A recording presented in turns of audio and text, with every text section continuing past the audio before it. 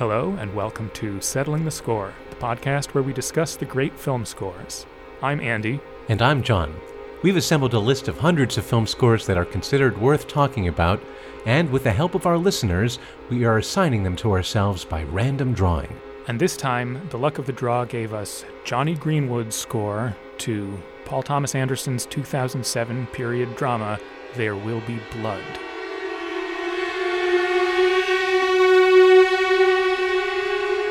There Will Be Blood was written for the screen by Paul Thomas Anderson based on the novel Oil by Upton Sinclair. It was produced by Joanne Seller, Paul Thomas Anderson, and Daniel Lupi, and directed by Paul Thomas Anderson. Andy, what is There Will Be Blood really all about? It follows a wildcat oil prospector named Daniel Plainview at the beginning of the 20th century looking to strike it rich in the California oil boom. It stars Daniel Day-Lewis as Daniel Plainview, Paul Dano as a young preacher in the town where Plainview starts buying up land, Dylan Frazier as his son. It also stars Kevin J. O'Connor, Kieran Hines, and Paul F. Tompkins as the guy who wants to keep him at the meeting. That's true. So Daniel Plainview is a ruthless and ambitious businessman. Though he does find the wealth he's seeking, the tension between Plainview and Eli Sunday the preacher, and indeed the tension between Plainview and the world at large, grows and grows, and it is possible that there will be blood. Good enough? Well, I mean, spoiler alert, Andy, there will be blood, but otherwise good enough.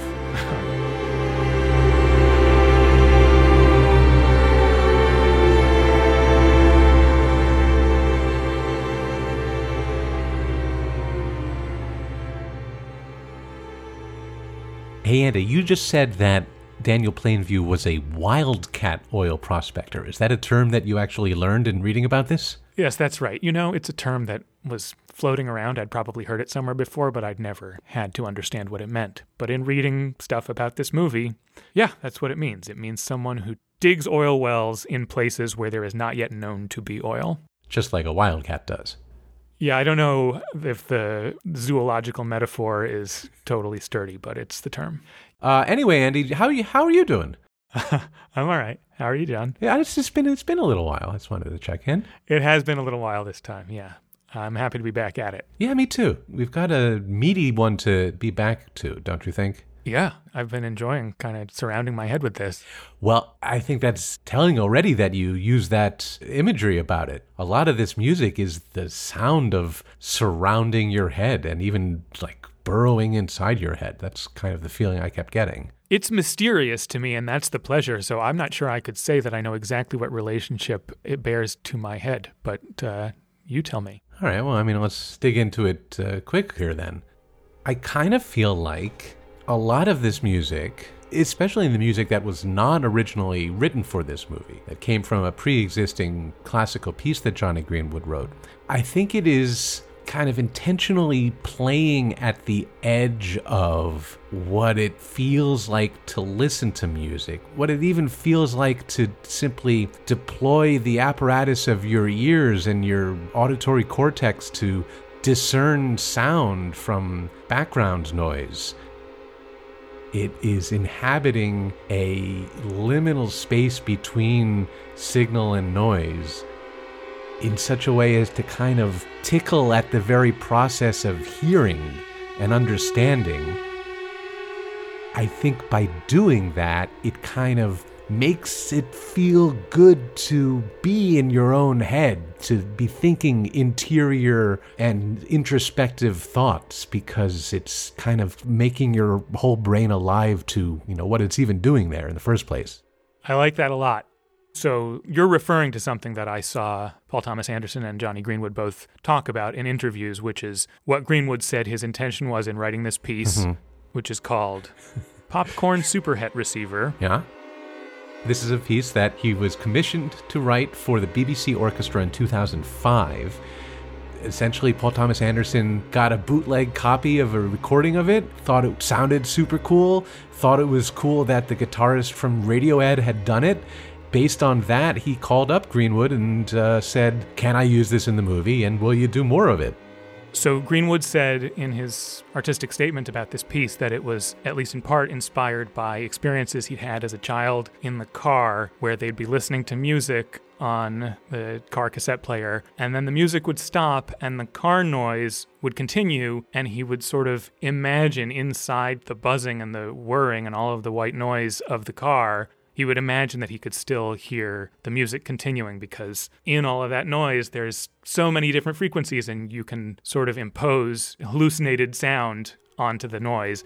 And so he basically composed that into a piece, which I think is this passage that is one of the passages you hear in the film that Paul Thomas Anderson used, where he has a dense cluster of strings playing. I think it's every quarter tone of an octave. And they're just making this noise, which I think represents the car, white noise, and machine noise. And then chords, harmonies sort of float through it, inside it. And it's, I think, to evoke that sense that maybe just the ambient sound contains secret harmonies or, mirage harmonies.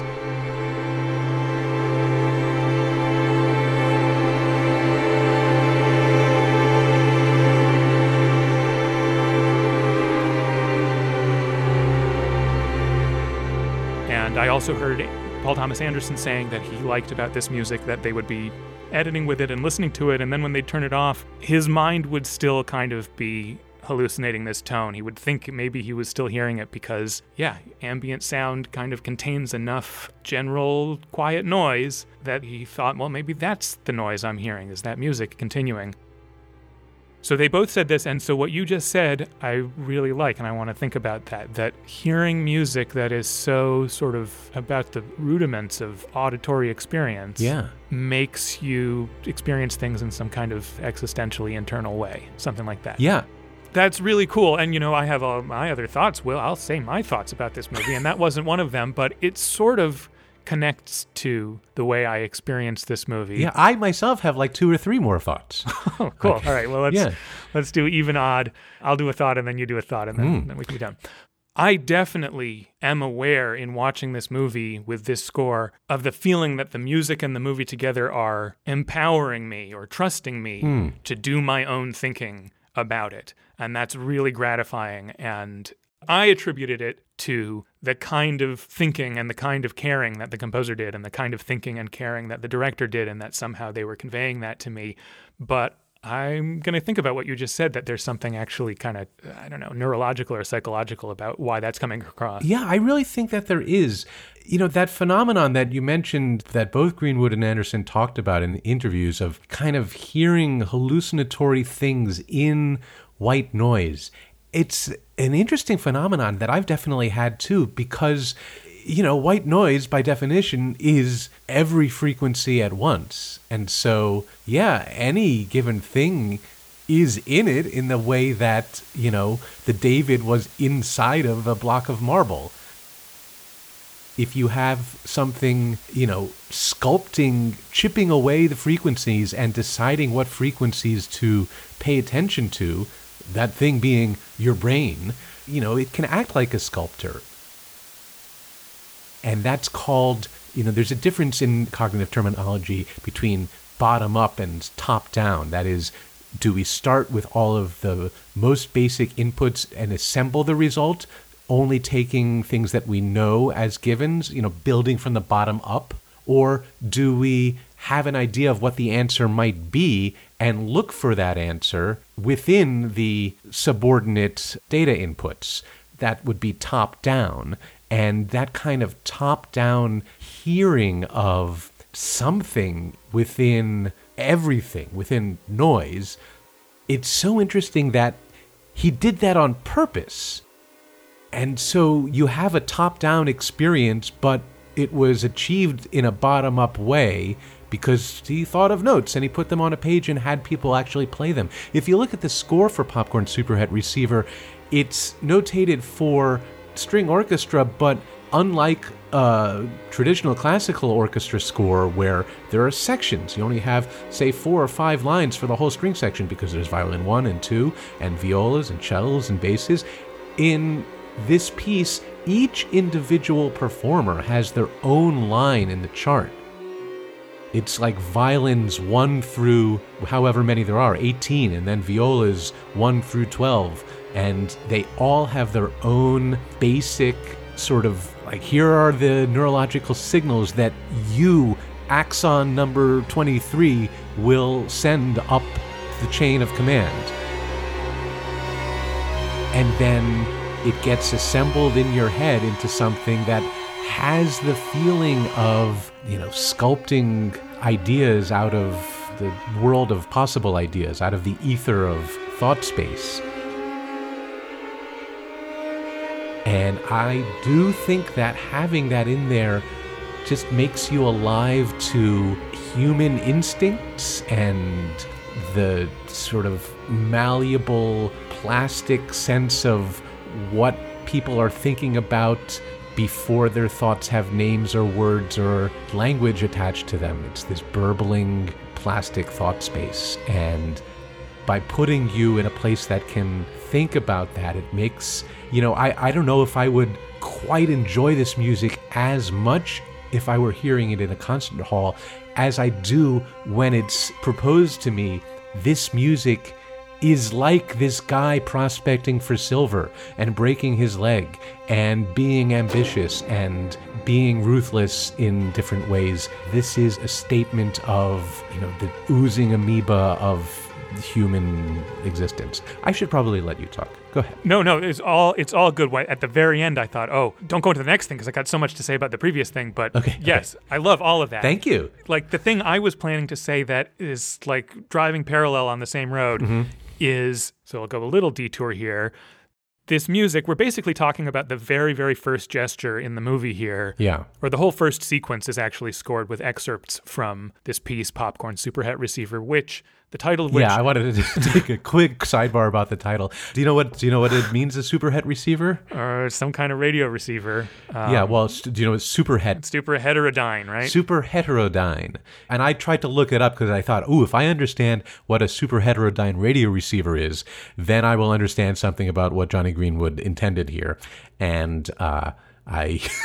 That is not the case. That is not the case, and I'm very relieved to learn that it's not the case because I cannot really repeat to you what a super heterodyne receiver does. It takes frequencies and mixes them together, but there's a intermediate Okay, I'm just going to start babbling. I saw an interview where Jonny Greenwood said he just wanted to give the piece some kind of technical radio terminology sounding title because he wanted to evoke the world of technical radio stuff, that's the kind of piece it was. And static. He just wanted the title to make you think of radio static somehow. Yeah, of the machine. And he said he had a sheet of paper where he'd written down a lot of radio terms that he got out of some, glossary of radio terms. Well, he is a Radiohead after all. Oh, interesting. And he just liked the sound of Superhead. And I think he said in this interview he doesn't even really understand what a Superhead is. Popcorn, on the other hand, I could not find any source on. Why is popcorn in there? I don't know. Because it's in the movie? But no, he named it before it was in a movie. Okay. Yeah. If anyone knows, write in and tell us what popcorn means in the world of radio. I mean, I'm really sympathetic to just affixing the word popcorn to the name of anything. I really, really like popcorn a lot. Yeah, I mean, it's just good branding. Yeah. So anyway, this piece, it's inspired by these experiences with noise in the car, but it is also fairly directly inspired by 20th century avant-garde classical music that he knew and admired and was excited to try his own hand at. Particularly music by this composer, Krzysztof Penderecki, a Polish composer of the mid-20th century who wrote a bunch of pieces in the 60s and 70s with extremely extended techniques in every sense. The instruments would do unusual things, they'd be combined in unusual ways, and his scores, many of them don't even use, notes with circles and stems. He would make spreading black lines that change their width, or squiggly lines to show squiggling, or invent notation to mean, do something randomly for a certain amount of time. And it created all of these sound worlds that explored the world of sound beyond the bounds of what you can do with discrete notes on the staff. And this music is best known to the general public because of its use in horror movies, starting, I think, with The Exorcist, if you're looking at Penderecki in particular, but if you go back to 2001, where Stanley Kubrick put similarly kind of sonic music by George Ligeti. With clusters. Clusters, yeah, and just the eeriness of... Dissonant buzzing. Yeah, weird noises. Just, what is that? It's alien. It's so strange and disturbing. And then, yes, in The Exorcist...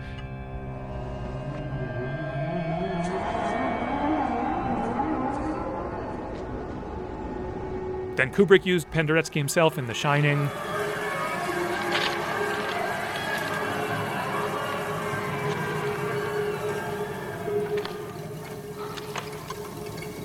How do you like it? These sounds are horror movie sounds to so many people. And I saw an interview with Jonny Greenwood, who apparently in the 3 weeks he was going to music school before Radiohead signed a contract and he was done being a normal person. I mean, it was just regular college, right? He was just taking a music class in college, and his teacher was a fan of this kind of stuff and played Penderecki for the class. And it sort of got in the door just as the train was leaving for Greenwood's head. And then he spent 10 years touring with Radiohead, but he always wanted to come back to this because his eyes were opened by it.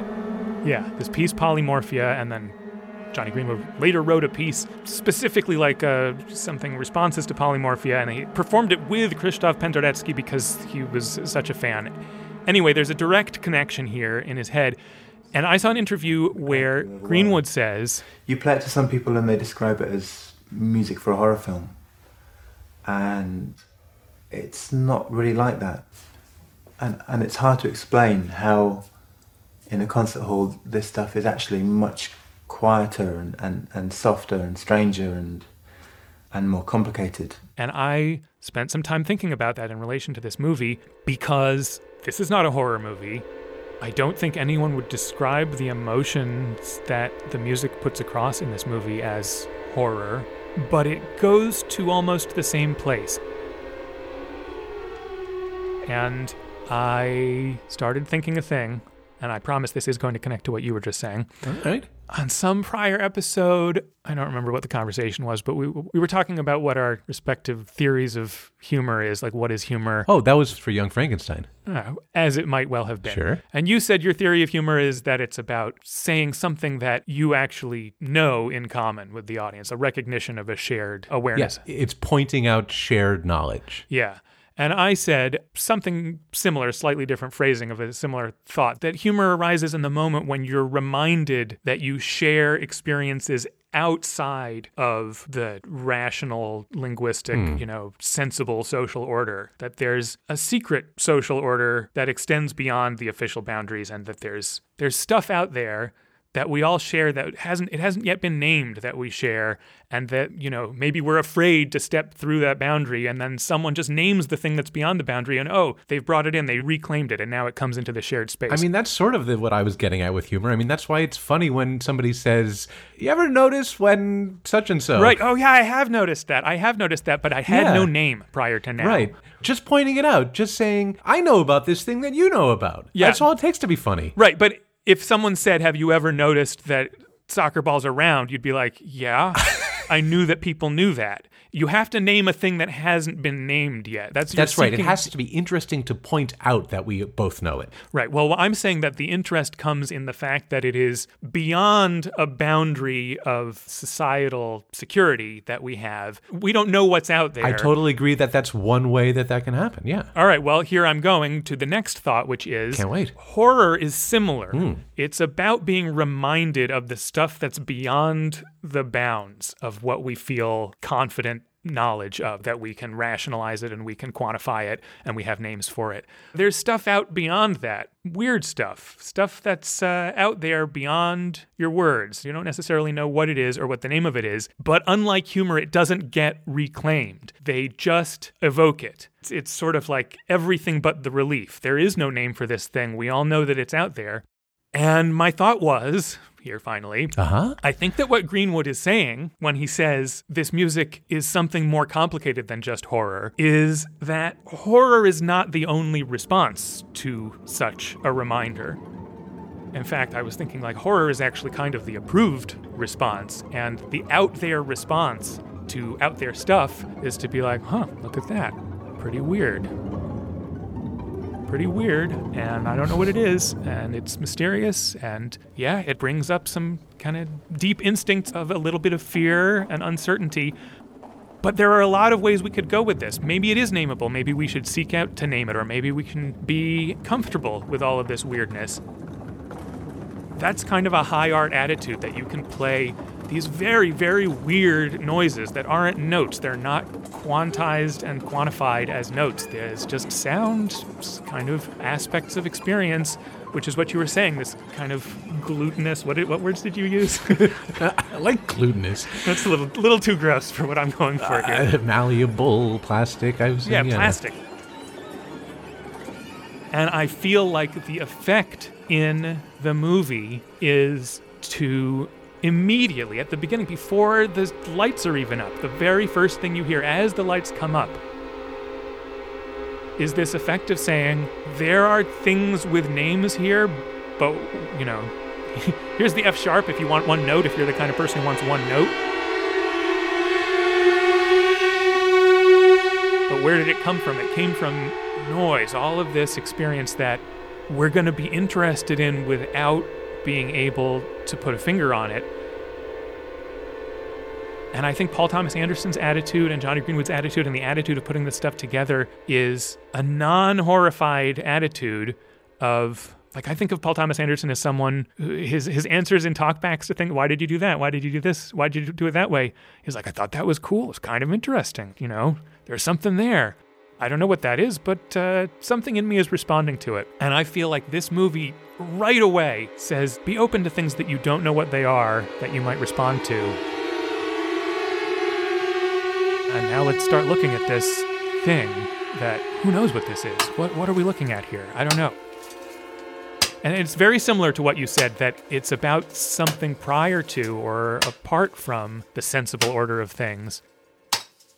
To start the audience on that footing in the first second of a movie, like, whatever story I tell, we might not be here for the story. We might be here for the supernatural, other dimension story of existence that can never be pinned down. That's great.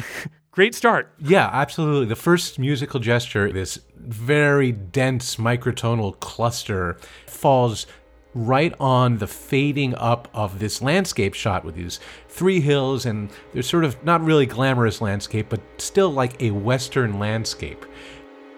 And right away, the music is telling you, we don't have to think about this landscape, as a Western, as a, I don't need to play you the music that would be happening in this part of the world.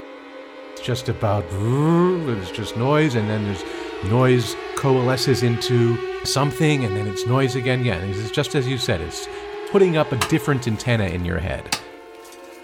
And so then, this music continues as we now cut to Daniel Plainview in the mine, swinging his pickaxe, and then it goes away for a while, and then some stuff happens in the mine, and then there's a mishap, and he falls and hurts himself.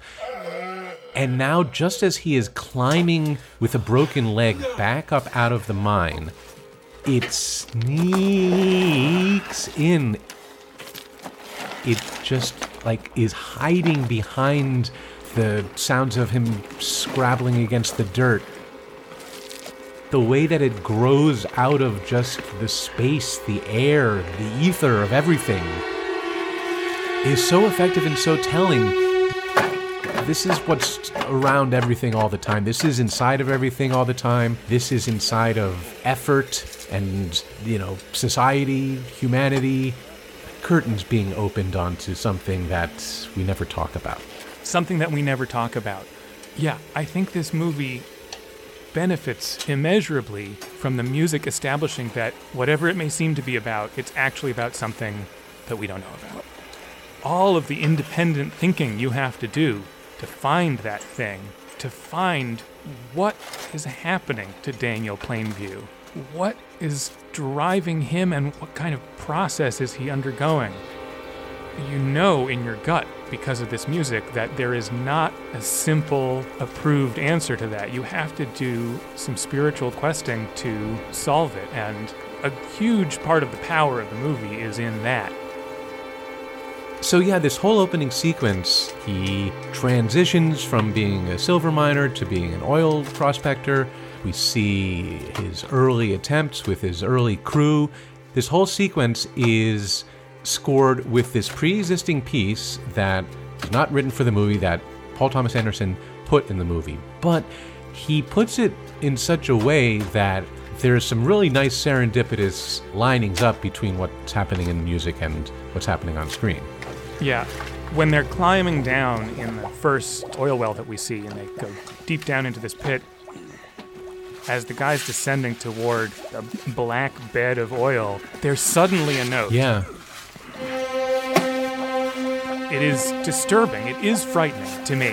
The question of what are we seeing and how does it relate to this sound becomes really intense at that point.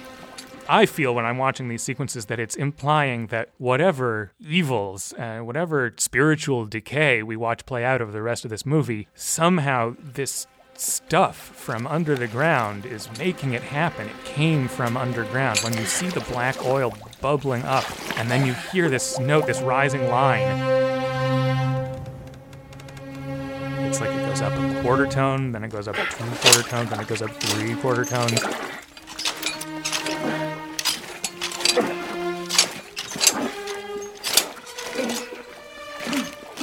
And each of these is a little nauseating. I mean, it's not a coincidence that the music is oozing.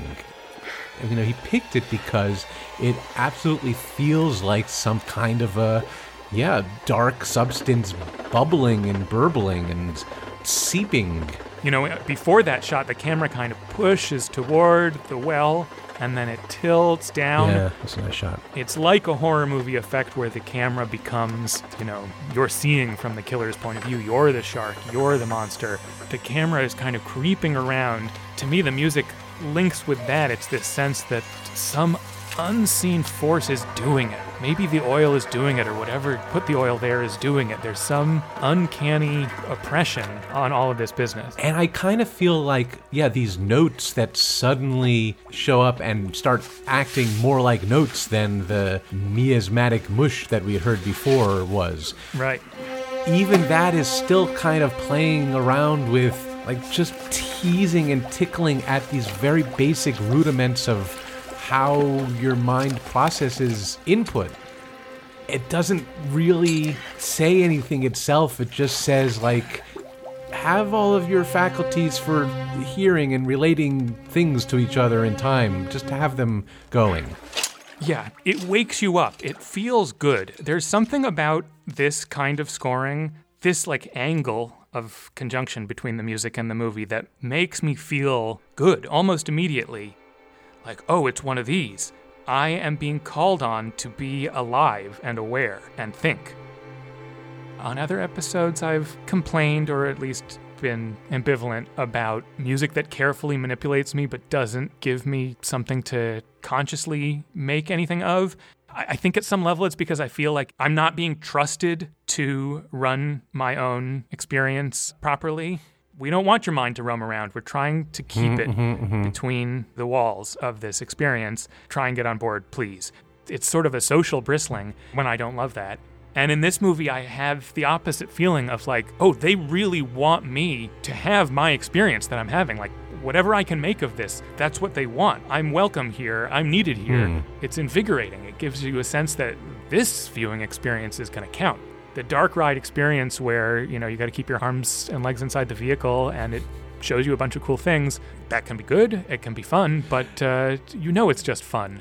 This movie feels like you're going to see something that matters. Pay attention to it and be the best you can be. And I love that. I agree absolutely, and I think that's a very apt metaphor for it. I think the metaphor was undercut slightly by your correct use of the term dark ride, which suggests something, cool and unknown and perhaps... I mean, a ride that's on rails and is about looking at things. Perhaps evocative of these kinds of existential questions. No, but it's actually just the industry term for what I call the storybook rides at Disneyland. They call them dark rides because there's UV light in them. And they're like, oh, Mr. Toad goes house over here. And yeah, it's relevant to my metaphor because a light ride would be one where you can see the world at the same time. If you're on a roller coaster, you're going up and down, but you're also, like, you can see the weather, you can see the sun, you can see all the other people at the amusement park. In the dark ride, like, the entire experiential, whatever, panopticon of it is controlled. Yeah, fair enough. It just sounded like it was like a more mystical thing than it was. But anyway, I think, yes, very well said. And I absolutely agree with when you said that you can get that experience from this kind of scoring. So we have to talk about who's doing this kind of scoring, because it's not, at least insofar as this opening sequence of the movie, the first 12, 13 minutes, that scoring wasn't done by Jonny Greenwood. It was sort of done by Paul Thomas Anderson. Well, the name I most associate with that effect of scoring is Stanley Kubrick using other music that exists, the needle drop music. Yeah, so this is a needle drop, and this differentiates it from Kubrick's needle drops because Anderson reached out to Greenwood and, said, I'm going to use this, but I also want to make you a collaborator for more. Right. This score as a whole it's essentially the best of both worlds. Right. He got the guy who wrote his pre-existing music to write some more pre-existing music that didn't pre-exist, but he wrote more music with that same distance in the writing process so that it could be applied to the movie in almost the same way, don't you think? That's true. None of this music, and there is a significant amount of original music that Greenwood wrote specifically to be used in this movie, but none of it was written to picture. It was instead sort of written to concepts and to reactions. Yeah, I heard Anderson say in an interview that Jonny Greenwood said, so I just need to write music about the story, right? And he said, yeah, that's right. And then he went off and sort of disappeared for a few weeks and wrote 90 minutes of music about things in the story. Actually, a pretty small percentage of that shows up in the movie after all. Yeah, I also saw Paul Thomas Anderson saying that he felt a responsibility to all that music that he admired and sort of felt bad about not using so much of it. Right. But, all of the choices about what to use and where to use it have clearly been made with full artistic care. Yes, absolutely. But those choices were made by Anderson. Greenwood just sort of turned in this stack of music, and he gave titles to these different pieces. Titles that were kind of evocative of or descriptive of either ideas in the movie or actions in the movie. Anderson would just listen. It's like, oh, I want to hear the piece that's about prospectors arrive. I think I heard him say that one in particular in an interview. What does it sound for prospectors to arrive? Or, I'm looking at the list of tracks that actually made it into the movie. Open spaces. Future markets. These are just sort of nebulous concepts that one might take away from the movie. Greenwood called his pieces those and left it up to Anderson to apply them sort of around those concepts as he saw fit, but it was Anderson who was doing the applying. This is a really interesting case where the titles of the cues actually really mattered to the creative process. Usually the titles of the cues are so inconsequential, and finding out what the names of the cues were in a movie is like this esoterica that you have to dig, and it's often you don't even find out, and then when they release it on the soundtrack, they change the names to be whatever the producer of the soundtrack wants. And here is a case where, no, the composer came up with those names, and the names are basically how the music was born linked to the movie. There was no other link. That's right, there was no other link. He's thought, well, there are some open spaces in the movie. Here's the music that I make when I think about the idea of open spaces.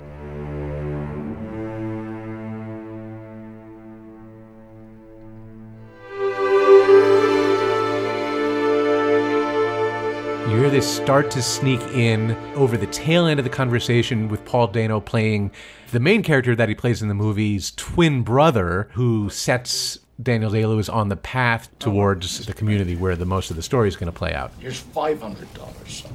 Tell me something worth hearing. This money's yours. I come from a town called Little Boston in Isabella County. And we only see this character, this twin character, in this one scene, but at the end of this scene, when he's telling Daniel Plainview where to go to find the oil and to exploit it, this music starts to come in, and you kind of get the sense that it is a prelap, that this music belongs to the next thing that we're going to see. Nice luck to you. God bless. And to you, young And man. indeed, we now cut to this very striking shot of train tracks vanishing into the vanishing point in the distance, and the broad landscape, this kind of barren, chaparral-covered landscape in California. These are the open spaces in the movie, and these are the open spaces in Greenwood's head. Yeah, and this cue, it's sort of the first harmonically comfortable, lyrical kind of music we hear, and yet it's not reassuring at all. Is it? I mean, to me, this is a scene that in a normal telling of such a story, in a normal movie, you'd sort of instinctively think, well, here's this guy, he's looking for oil. I bet there is oil here. Ooh, maybe he's going to strike it rich. I wonder what's going to happen here. And this movie has established that we are watching something much more disturbing and more esoteric than that. And so when this music that does sound sort of open Right. and pretty, A little Copeland-y, even. a little Copeland-y, a little like the way that the chords at the beginning of Appalachian Spring stack up. It's a 4 and then a 1 in minor, and the 4 hangs around even after he moves to the 1, so you get this modal collection of notes that hang in the air. Well, crucially, they don't just hang in the air. That's right. It seems to me that a really important idea in the music that he both wrote for this movie and that was selected from his previous compositions, besides Popcorn Superhead Receiver, there are other pre-existing compositions of Greenwood's that show up in the movie. And then, of course, then there's Brahms shows up later, and also music by Arvo Pärt. But I think what kind of unifies all of them is the importance that you can hear the music being performed on a real acoustic instrument. So you can hear the bow noise, the like mechanical sound of the strings and the instrument, I think is very important to everything that happens musically in this movie. Greenwood is very sensitive to that and wants to never lose sight of that. And so I said that these chords don't just hang around, they kind of shimmer, and he has cared for this shimmer.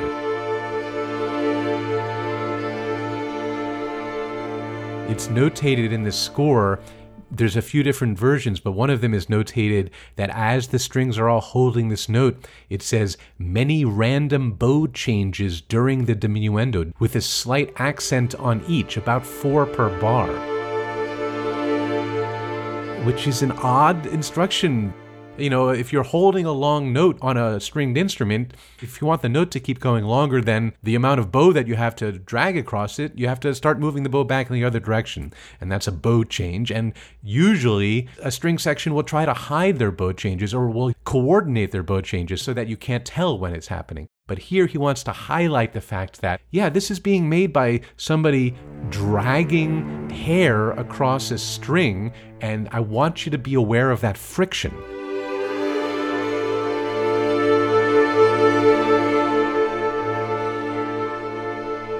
I thought an even more interesting invention on his part is the next thing that he does to cloud up these chords. It says in the score 1/8 trill, and when I first saw that, I thought, oh, he means like an eighth tone, like half of a quarter tone, a tiny. No, what he means is 1/8 the speed of a normal trill.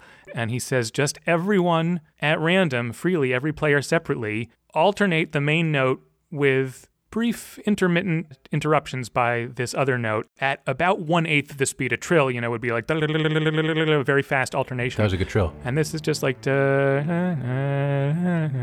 every now and then go over there.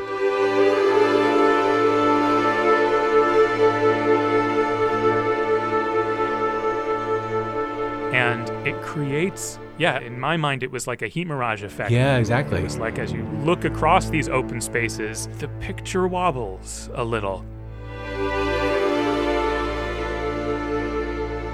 Right, because when you have a whole section of players doing this, it all blurs together. And that's right, that you can hear the bow on the string, you can hear the physicality of it. I just think of that as part of, like you said earlier, the burbling experience, the amorphous. Yeah, absolutely. That's the equation that's being made, is that the burbling, the ineffable, unnameable forces and instincts within people is, it comes from people. You need to be able to hear people doing it. Well, so back to get the big question going up in the air already. Yeah. Well, where does it come from? Why do the things that happen in this movie happen?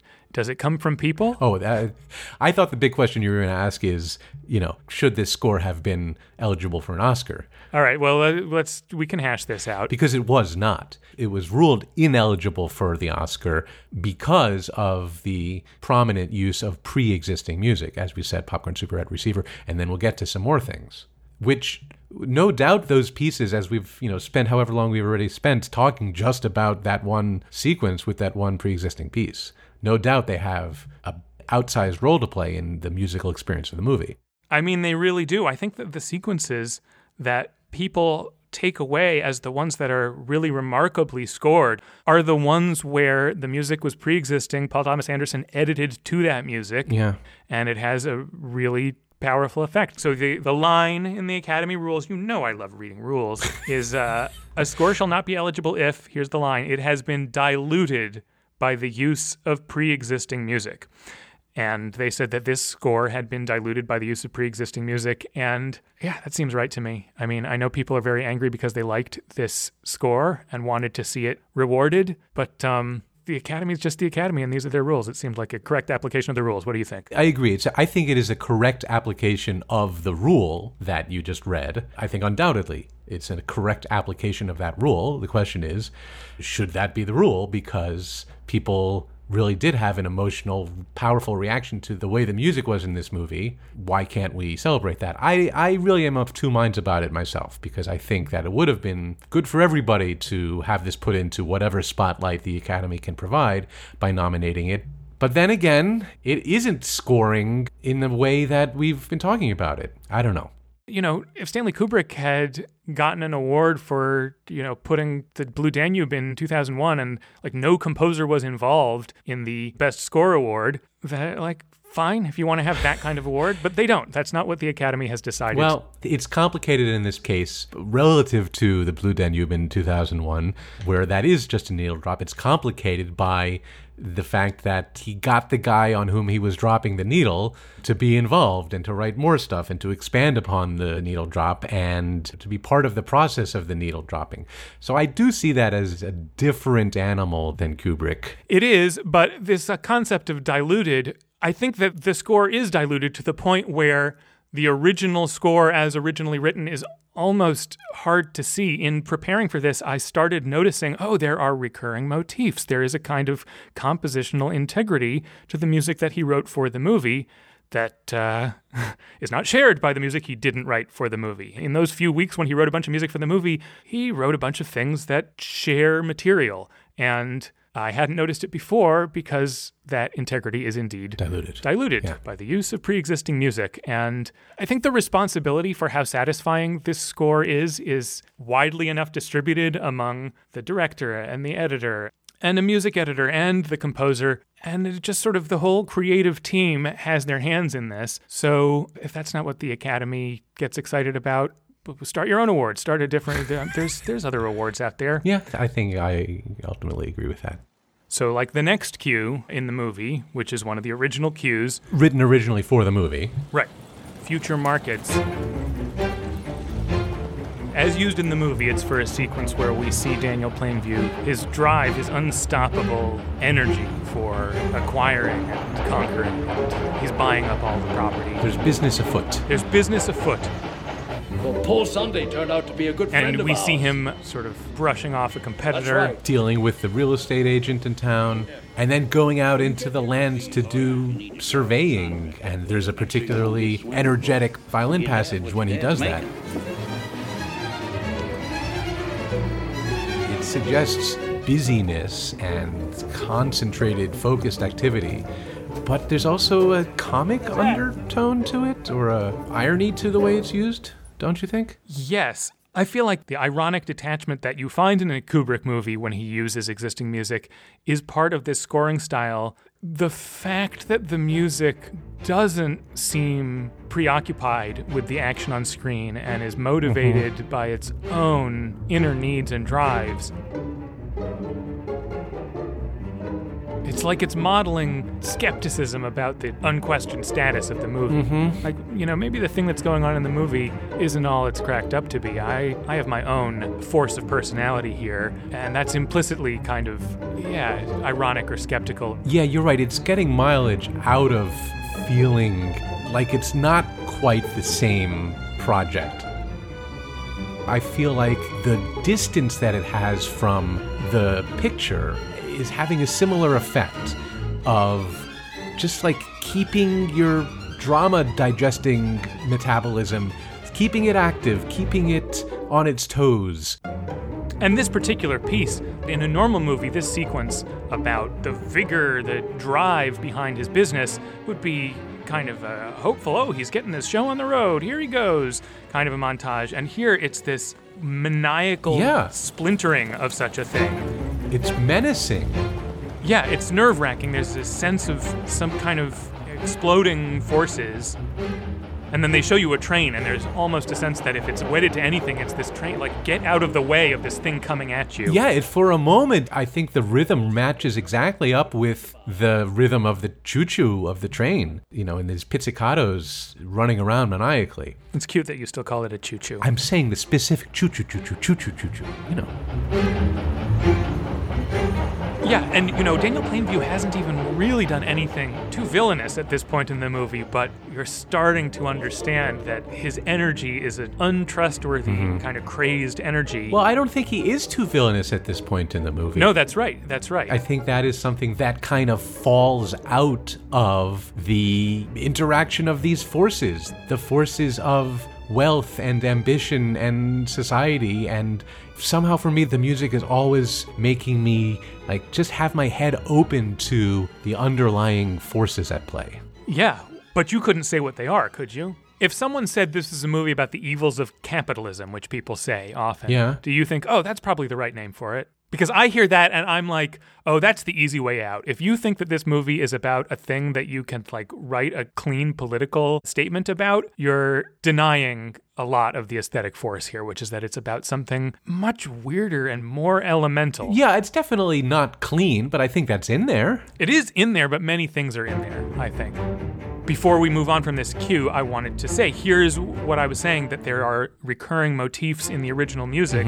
This bass line that you hear over and over in this cue, dun dun dun dun dun dun dun dun. It can be pointed out in some other cues.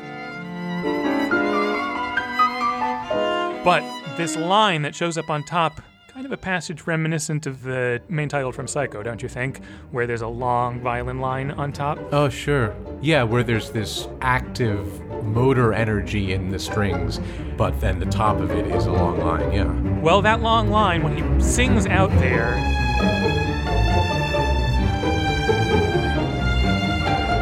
is this figure, da da da da da. Yeah. That's in the long line there, and then if you listen to the fast running lines you mentioned, those are built out of bits of that. In fact, that little figure was in Open Spaces that we heard earlier, when the open spaces kind of degenerate into this creeping Bartok weird stuff.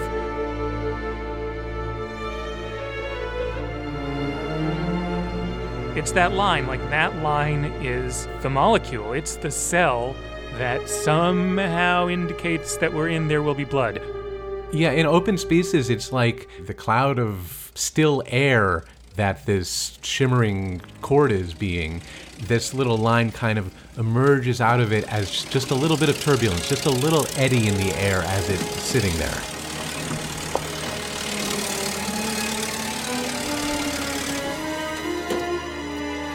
When that happens, I feel like it's also just a signal that what this music is doing has that classical music motivation to it. It's not just happening to help get these characters across the screen.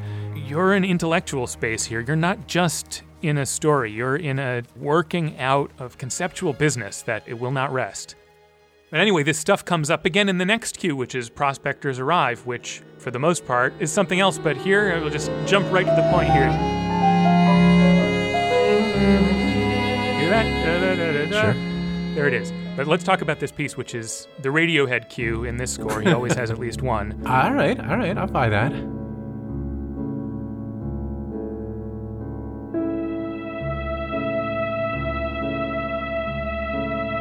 I mean, actually listening to this, it drew a connection for me that I hadn't really drawn before between the Radiohead sound of strong chord changes with someone singing over.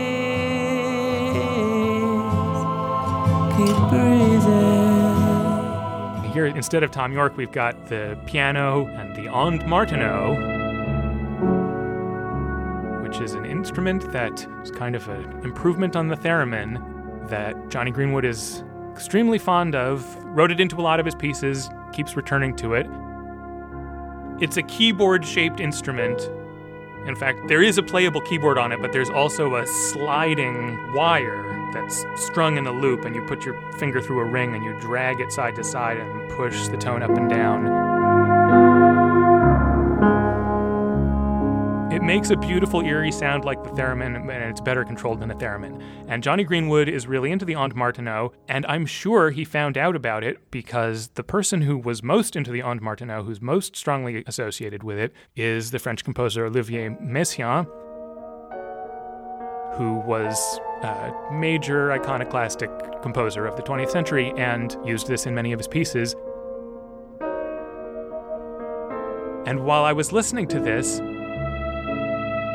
I thought, oh, that sounds like Radiohead, but it also sounds like Messiaen. It sounds like his piece probably is one of his best-known pieces, Quartet for the End of Time. Do you know this? Yeah. There's a couple of movements in there that are a slow, steady chord pulsing on the piano, and then achingly pretty, tensed, but beautiful lines. There are lots of little hints of Messiaen in this score, and in Jonny Greenwood's writing. It's just obviously a big influence on his mindset. Yeah, just the close connection between, like, actual Radiohead songs that have this feeling to them. What's the one? Well, I wanted to read this quote from this interesting interview that Greenwood gave to the New Yorker writer Alex Ross, who's written about all things classical music for the New Yorker for a long time. And Alex Ross begins this article by saying, when in the 1990s the grand and strange rock bands known as Radiohead rose to fame, word began spreading excitedly among younger classical music nerds. We now had someone on the inside. If an arena-filling band was inserting multi-octave octatonic scales into guitar anthems, or derailing string arrangements with cluster string chords, the likelihood was strong that a modern classical mole had penetrated the inner sanctum of pop power. Yeah, and some of that stuff, when you hear it in a Radiohead song, you think, well, that's a high detail that they added to this. I was just struck that some of the, low is the wrong word, but the straight-ahead stuff that sounds like a pop ballad, that too has a precursor in the high classical world. This piece, Prospectors Arrive, it sounds a little like a Radiohead song. It sounds like a Messiaen piece and has a very eerie effect in the movie. It does have an eerie effect. In a way, I kind of feel like it's the music that connects with the story on the most straightforward level, because it's happening when Daniel Plainview is having another town hall meeting, and he's promising them a school and roads and irrigation for crops. This is contrasted with the first scene with dialogue in the movie when he's at another town hall that doesn't go well, where he just walks out in a huff because everybody's yelling and arguing. This time, the music is giving the sense that he's connecting with the townsfolk in these promises. Education is a necessity, and we're just so happy to take care of that. So let's build a wonderful school in Little Boston. These children are the future. And like you said, there's not really a particular reason to mistrust him or to think that there's an ulterior motive to anything that he's saying. It sounds good. What he's saying sounds good, and I think we're supposed to think that it sounds good. In my mind, It's an abomination to consider that any man, woman, or child in this magnificent country of ours should have to look upon a loaf of bread as a luxury. And he's not being duplicitous. Like, I think this is sort of the best version of Daniel Plainview and his ambition and the industry that he is representing. It's like this is the sound of the uncorrupted, socially responsible business proposal that he's making. Agriculture, employment, education, these are just a few of the things we can offer. I don't feel the scene that way. I see that his speech here, which, as you say, is not duplicitous, but it's sort of drawing a parallel with Eli's preaching. Okay, sure. I think, anyway, when he talks about the loaves and how no one should go without bread. And I think it's also important to point out that this music is not just for this scene. Paul Thomas Anderson is respecting the instruction embedded in the title that this is a scene of prospectors arrive. And the first shot when you hear this music is the shot of all of his men arriving on the train who are going to do all of the labor. But it's over the speech. Might have heard some of the more extravagant. We still hear the speech while we see the shot of that. Well, the relationship of the speech to the visual of all of these men arriving at dusk and setting up camp and sort of the life of the camp and the life of the community as things change, its relationship to the speech and to the music and the music's relationship to the speech, they're all, as with everything else, at removes from each other that put you in the position of trying to see the connections. And the harmonic thing that keeps happening at the beginning of this cue, where for 20 seconds or something, for a long time, you get this first chord. An inverted major chord, so it's not quite settled, but it's warm, it's positive, and then it resolves up a third with one of these new information kind of resolutions that we've talked about before. Oh, somewhat mind-changing. Your emotions move. Repeats over and over with this song like the Aunt Martineau and the piano, and it feels like someone is mourning for something, or their heart is singing about something that is not. I couldn't hear it as coming from Daniel Plainview's heart. It felt like some vision looking at this whole thing. No, I guess you're right. It's not exactly that, but I felt like it wanted me to credit the noble intentions here. At the same time, yes, nothing is ever clean and black and white.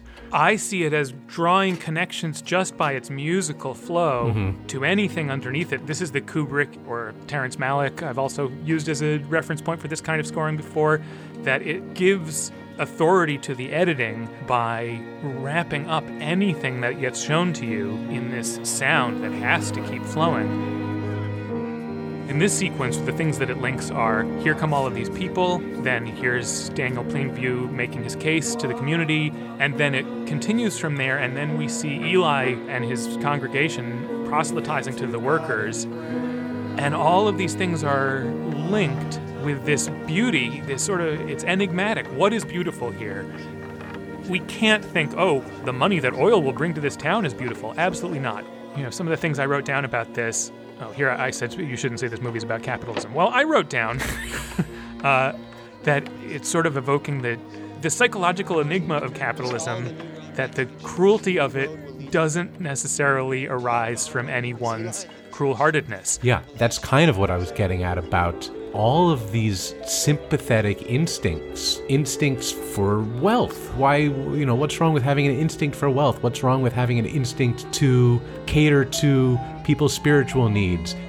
There's nothing necessarily wrong with any of these inputs, but these are forces at play. Yeah, and the music is saying that there is also some ghost here. There's some evasive, spooky, oblique other force at work. And our difficulty, or my difficulty anyway, trying to name what is being put across here is the art. The movie is so wonderfully unsummarizable, and I think the only way you can arrive at that kind of art is by sincerely being interested in things that you yourself, the artist, don't necessarily understand. Your antennae have to be up, like you said. You have to be alerted to what feels significant at some pre-rational level. Yeah, I think people talk about movies too often. Boy, they talk about Stanley Kubrick this way too often. They assume that the movie maker is someone with a lot of secrets, that they're embedding their secret messages in code into the movie. I think a lot of real art making happens by a curiosity on the part of the makers that matches up with the curiosity of the audience. They're audience members too. They put things together and say, is this stimulating and provocative, and does it seem to get at something that I don't know what it is? And if the answer is yes, and they're sensitive enough, that's good enough. And I think this is one of those works, and I think that there's no right answers or even answers necessarily. It's just been done with such care that, you know, the confusion I feel in this scene is such a productive confusion. Yeah, I totally agree about how artistically ambiguous and therefore rewarding this movie is. I kind of feel like when people think that they are perceiving secret hidden codes in movies, even though the specific secret hidden codes that they propose are probably not there, it still kind of vindicates this artistic impulse to put something ambiguous up there and encourage people to figure it out for themselves and to curate your curiosity. Ooh, beautiful. Thank you. Yeah. So if there are like byproducts to that curiosity, then somebody's doing something. That's absolutely what has been achieved here. We've kind of been talking through the music in this movie in chronological order as it appears in the movie. So I'd be interested to hear what you think about the next piece of music that happens, which, yes, now again, was not originally written for the movie. And in this case, sadly, Paul Thomas Anderson did not have the opportunity to go to this composer and say, can I use your piece in the movie, and would you please write more like it? This is the Brahms Violin Concerto. This to me is so Kubrickian that it's almost a reference to Kubrick. That's how it lands for me. How do you feel about it? Yeah, sure. But I also think that it's productive in the way that, you know, these Kubrickian moves are productive. And this is sort of part of what I was referring to when I said that what unites all of the music by all the different composers written at all the different times in this movie is this attention to the mechanical, physical sounds of playing a stringed instrument. You know, you get to really hear somebody digging into the violin. In this case, it's Anne-Sophie Mutter playing the solo for von Karajan conducting this, you know, old warhorse of a classical piece. You can really hear her digging into those double stops and like the pressure that it takes to put the bow into the strings, to bounce the bow around.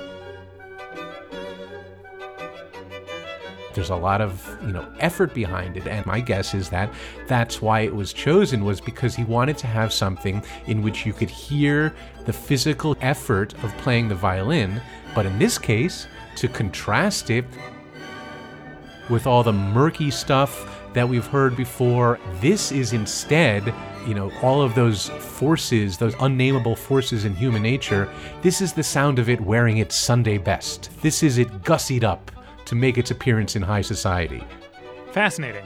I don't get that out of it. You don't? Okay. I like if, you know, Popcorn Superhead Receiver is this burbling, bubbling id.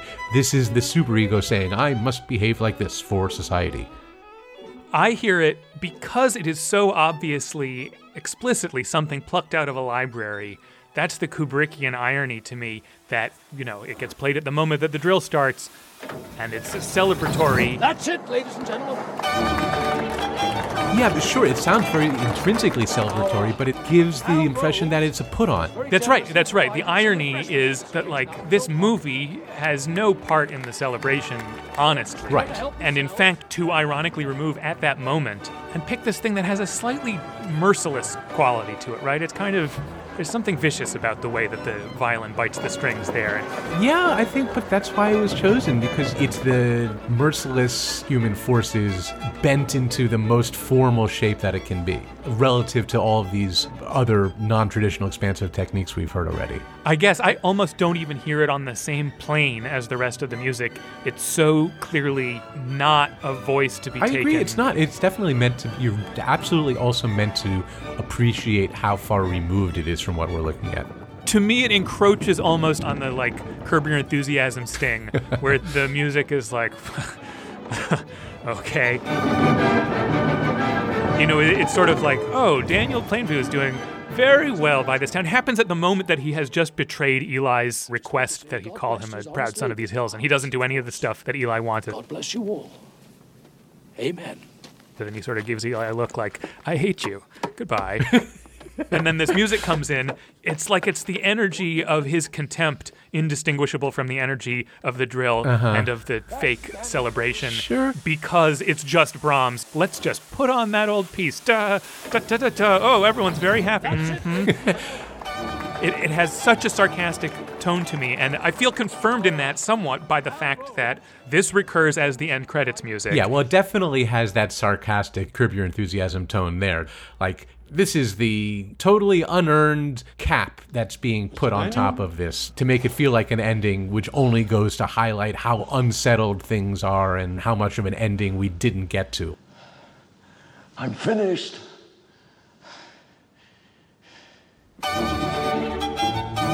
Like, we certainly didn't get to this ending. Yeah, it's a black comedy sarcasm playing it here. Right, and what it's most like that we have in our catalog, in fact. I saw Paul Thomas Anderson saying in interviews where he is asked, is it supposed to be like Stanley Kubrick, the way you'd used music in this movie? And he answers the way you answer when the answer is yes, but you don't want to say, yes, I'm just imitating Stanley Kubrick, because that's not it's not a good thing for a director to say about his own work. So he says something like, it's hard not to be influenced by someone like Stanley Kubrick. And then he said in one of these interviews, the first time I was really aware of what you could do with music in a movie was when I heard Singin' in the Rain at the end of A Clockwork Orange. I was cured. And it's just like that. It's just like that.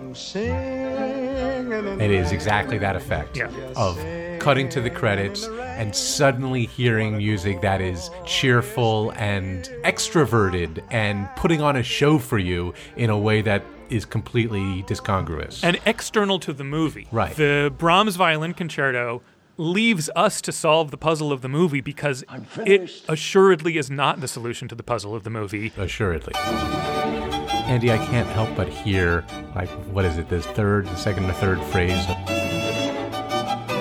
Can't help but hear that as that line from Don't Cry For Me, Argentina. I'm sorry. All through my wild days, my mad existence. Like, don't tell Brahms. You don't think that was intentional? It might have been intentional on Andrew Lloyd Webber's part. I don't know about anyone else involved here. But my apologies. Don't baptize me, Eli Sunday. Oh my God, did you prepare this? The truth is your church is hogwash. He did. Folks, he prepared this. That's all he got. And it's like at 2 removes from what's even in the movie. I did think of that song while I was watching the movie, though. Okay, fine. You know what, John? That was wonderful. Let's go on. What's next? Well, next is, I think, Smear. Right, so this is the other concert piece that Paul Thomas Anderson had acquired a recording of. I think this was written in 2004. I mean, you can hear why this piece is called Smear. You know, actually later in this piece, it becomes more accessible, more lyrical, but the part that gets used in the movie is 2 on Martineau on close but not identical pitches so that there's a beating effect between the 2. And it's creepy. And this is used for the scene when there's a death at the derrick, right? Break. That's right. Tie that bit off. Tie it off. So this again is horror-like scoring for why does this happen? Why does the accident happen? It's just inherent to the kind of work that they're doing. So much of the movie making focuses on the physicality of so many things, especially of the labor of, the oil is slick and the heat is a certain way, and you get such a sense of all of this stuff. The music does kind of wed with that, with just a tactile sense of things. Mm-hmm. I think that's why the tactile nature of the stringed instruments is so important. Mm-hmm. Maybe so.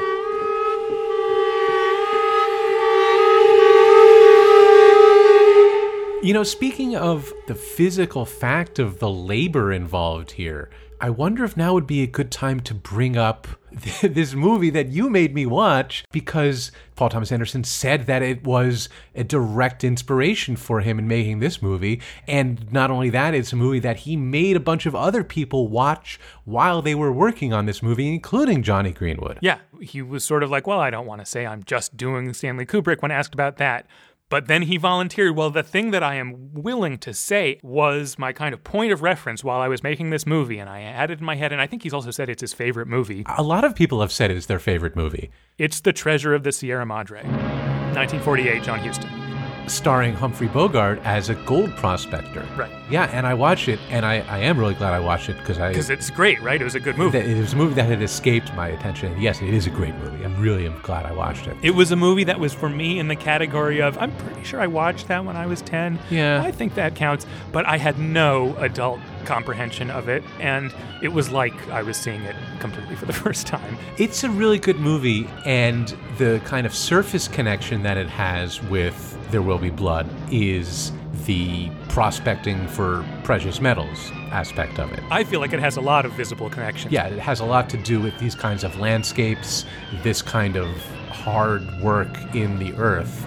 But then it also plays with these, instincts within human nature. Yeah, it's also about a mysterious moral decay.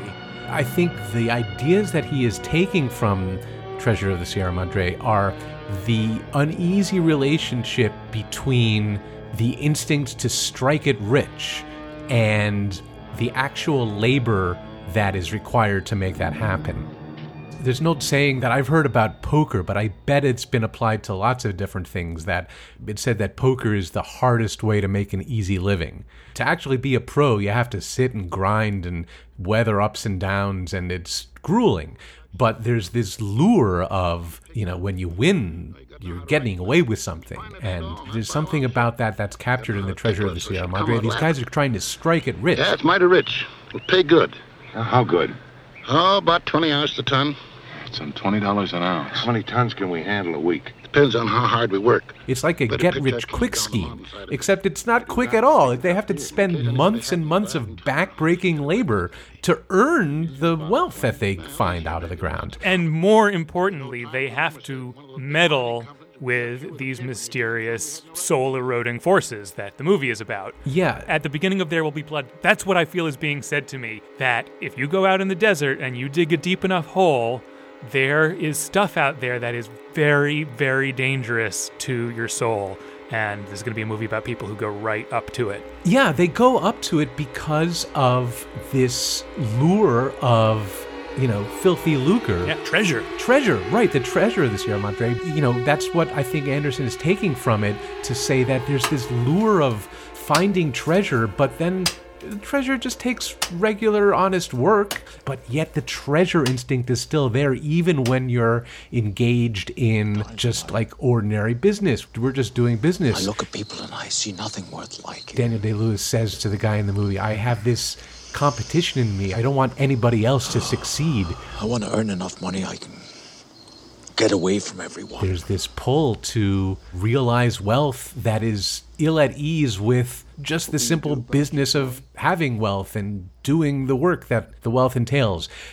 That is what I heard in all of these musical selections, both written for this movie and not, that they had something to say about these are just the instincts, these are just the forces, but they can combine and evil things can emerge out of them. I agree.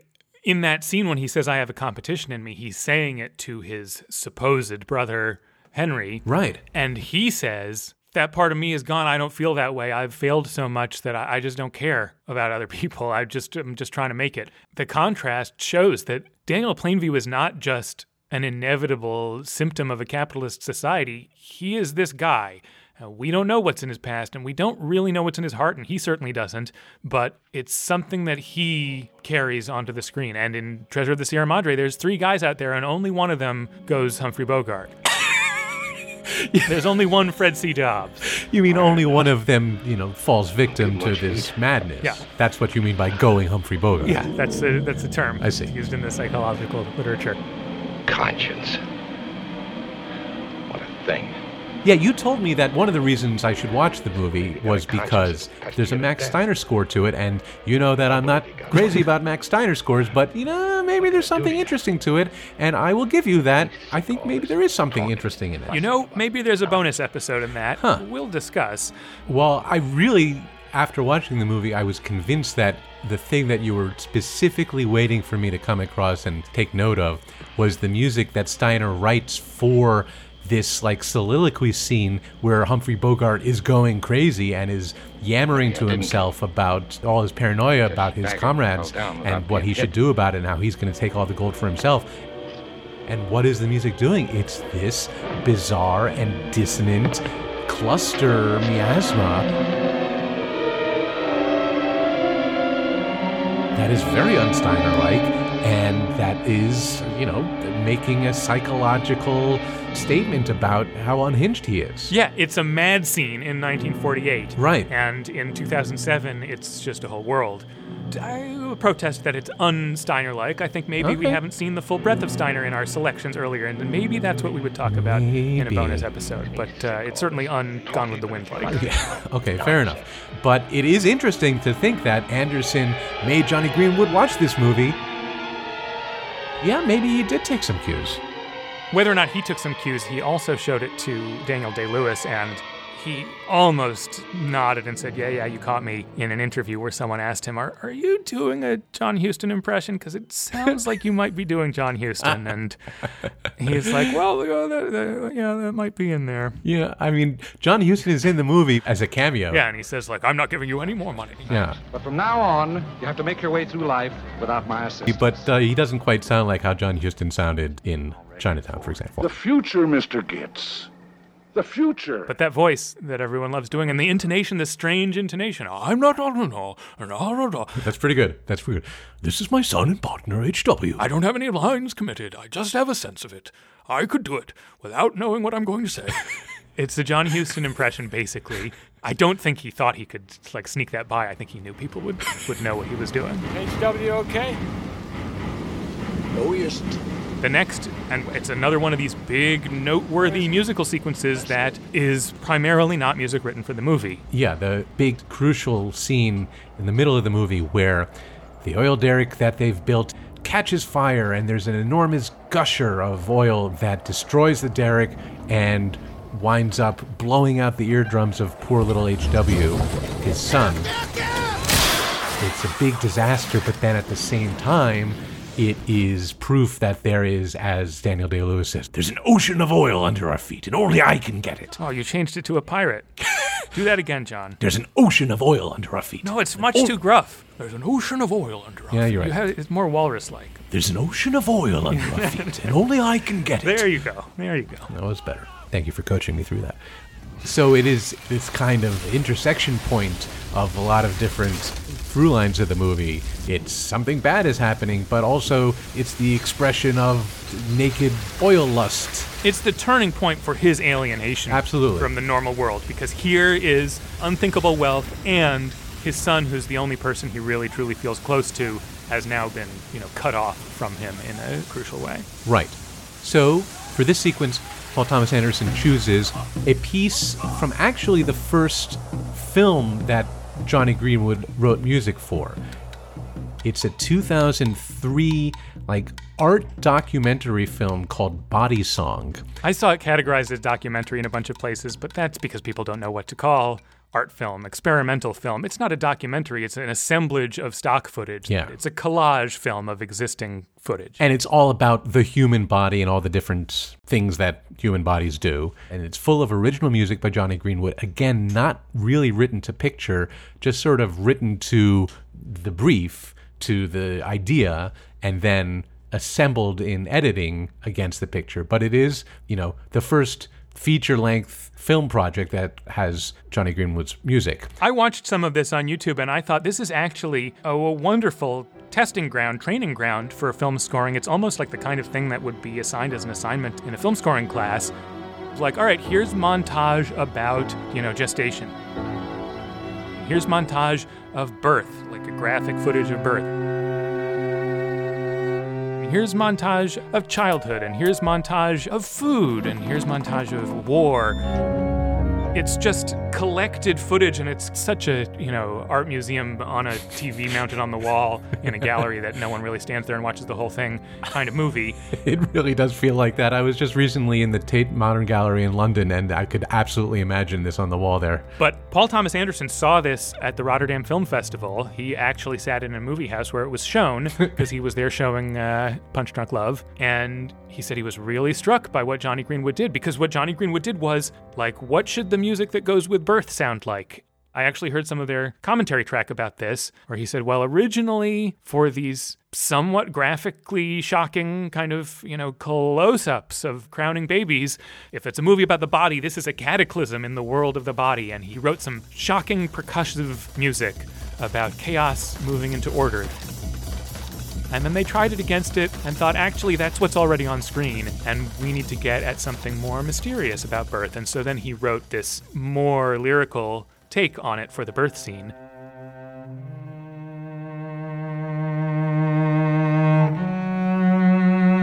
And the harsh percussion moving from chaos to order music that he had written got repurposed to later in the movie for the violence montage. And that's this piece, Convergence, which apparently Paul Thomas Anderson heard and thought was pretty cool, long before he knew he was going to work with Jonny Greenwood, but it, I guess, lodged in his head.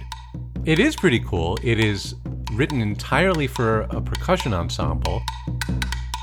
All of these different percussion players have this bump, bump, bump, bump rhythm that each instrument is doing on its own. And then the idea is that they all slowly converge. Again, the title of the cue is Convergence.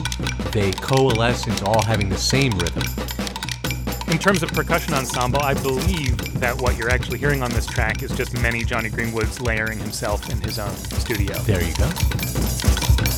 It really is kind of a similar idea to what is done in Popcorn Superhead Receiver, where each individual player has their own line, and there's this emergent quality to the sound. He's doing in rhythm in Convergence what he does with pitch in the very first seconds, yeah. Yeah.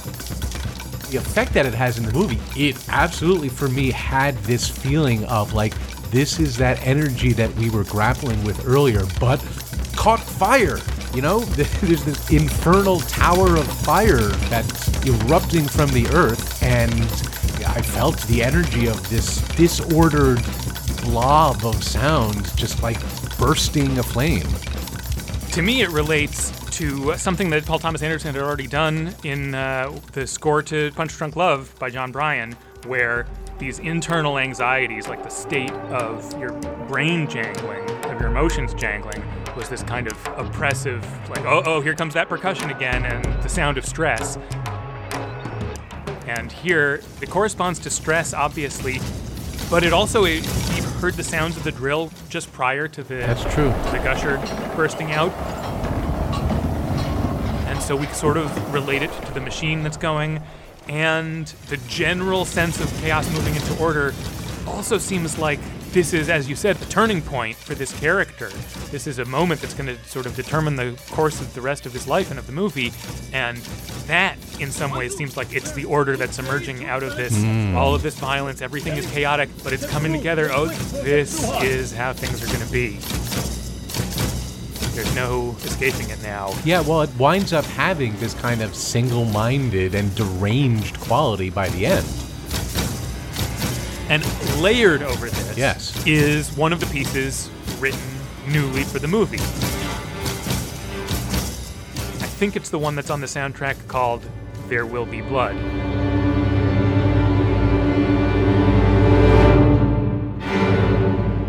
Although I think there's also the one that's on the expanded soundtrack called Detuned Quartet, which is the same music being played by a string quartet. And in fact, he seems to have done this for many of the pieces. He recorded an orchestra-sized performance, and he also recorded a quartet or chamber-sized performance of the same music, and you hear it slipping from one to the other at various places in the movie. So anyway, these little bursts of dissonance and painful kind of shocks in the strings are a whole other track that's been layered on here to just constantly add to the thought layering.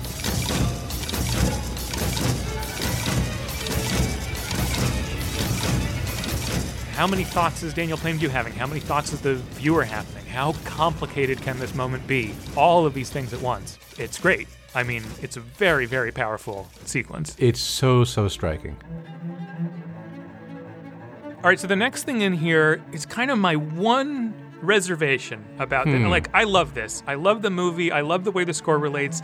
I'm all in. My one reservation is that there is this piece here by Arvo Pärt, Fratris, which we talked about when we were talking about American Beauty, because it's a well-known piece of contemporary classical music. The part that is most germane to American Beauty is the part with these spare piano chords that are going around this ambivalent circle of chords that are kind of suggesting both major and minor. So there's just this uncertainty in the air feeling with them. This is actually a piece of music that Pärt wrote for indeterminate instruments. It can be played by different instruments or groups of instruments. Yeah, there's many, many different recordings for different instrumentations. That's right. This is a cello and piano performance of it. Right. The piano part here is sort of the thing that relates to American Beauty. The cello part is the thing that relates to the rest of the music in this movie, because, again, it is very forward with the physicality of the stringed instrument, right, going up and down these arpeggios. Yeah, everything about this piece is entirely, to my ear, within the ambit of the style that Greenwood uses in his music. Yeah. Which, when we were talking about Phantom Thread, I said that I really liked how organically his original music lived inside all of these selected non-original pieces, but there was much more of that kind of intermixture going on there. This is the only artifact like that. I really do set the Brahms aside as a separate category. Yeah, agreed. Whereas the Brahms is unmistakably not original to the movie, and that's the point. This kind of is potentially masquerading as something that could have been something Greenwood wrote. Right, and it's just, I guess, it seems to me a shame that it is a well-known piece. Like, this is not the only place you may have heard this. I think the reason this is in here must be because Jonny Greenwood didn't give him anything that had quite exactly the nervous energy of this, the foreboding, shivering quality of this, which actually navigates an important transition in the movie. This music justifies when Daniel Plainview suddenly strikes out at Eli and pummels him. He's kind of slap pummeling. I wouldn't use it. He slaps him, but then he shoves him down in the mud. Sure. And, I don't know. If you pummel, to me, sounds like... Yeah, like you're with the backs of your fists. Fists have to be involved in pummeling. He doesn't do that. He doesn't do that at all. He says, I'm going to bury you underground. Don't even try it. Right. I mean, I think what justifies him doing that is that Eli's a little creep. I was so on board with him doing that to Eli. But the outburst, why this emotional outburst? If there hadn't been this music, which plays over scenes of him trying his best to acclimate to the new circumstance where H.W. is deaf, well, how does he feel about it? He doesn't show it on his face, but here's this music, and it's something new is blowing on the wind. Some kind of new process has begun inside him. Right. I think I agree with you that I don't really love that this is still in there, kind of masquerading as though it might be something that Greenwood wrote. But I do think it's effective. Oh, it's very effective. You know, I'm of two minds because, yeah, on principle it doesn't quite feel right, and why is it this piece that I recognize? But it's great. It's also great. It's such a good use of it. Yeah, it is such a good use of it. It so conveys ambivalence. Where are we? Who knows what is happening? There's so many layers to what we can think about what we're watching. Is this music about Daniel Day-Lewis's sudden malevolence? Yeah. We also see his workers just standing still, looking at him do this. So, like, is this music about their apathy at his malevolence, and by extension, the world's apathy at his malevolence? Or, you know, is this music about us, the audience, and our uncertainty about the world's apathy at his malevolence? Like, all of these different levels of thinking about it are gainfully lofted up in the air by this music that is so piquantly giving this sense of hanging in the air and, like, pregnant with who knows what meaning. Yeah. The movie is kind of operating musically, not just through its music, but in its construction, what kinds of logic it's trying to follow. And I think that there is a musical logic necessity to this too, which is that the previous event was this catastrophic explosion. And then the next thing that happens, I think we're very sensitive to it giving meaning to the preceding crisis. It meant trouble is a-brewing. It meant things are changing. It has unleashed this mystery that can't be contained and won't settle. That's a very important kind of next place for us to end up, to not lose the big arc of the kind of musical story of the movie.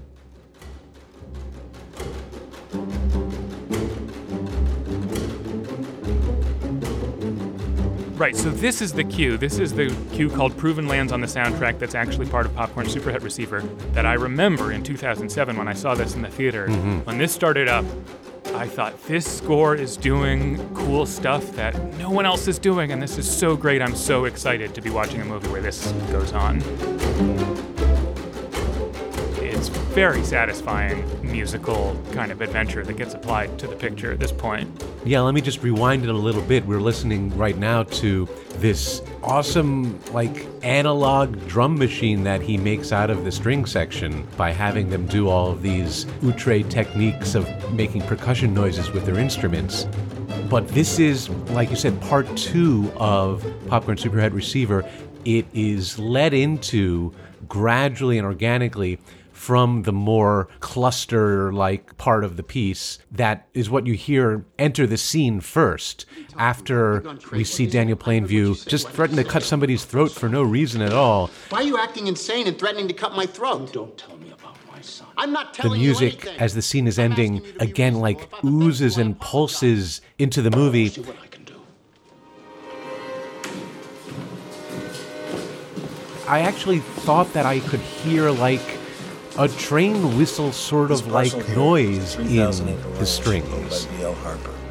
This is San Luis Obispo Again, it's just giving this feeling of there's something unhinged. There's a feeling of being unhinged in the air, or the air itself just feels hazy and smoky and acrid, and these sort of weeping glisses as each individual player in the ensemble is instructed to slide notes down like acid rain precipitating out of a cloud.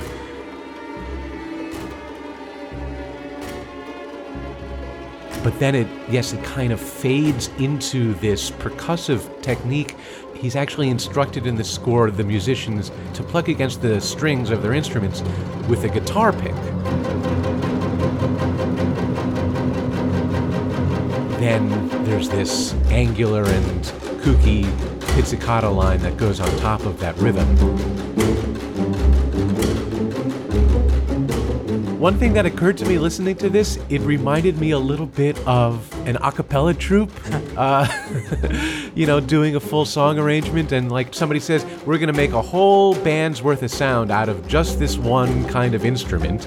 And so you're the percussion, and you're the bass, and you're the other percussion, and here are the specialized techniques you're going to use to do that. This reminds me of the passage from Bartók, Music for Strings, Percussion, and Celesta, where he kind of gets a thing going and then plump, these things kind of sparks fly off of the top.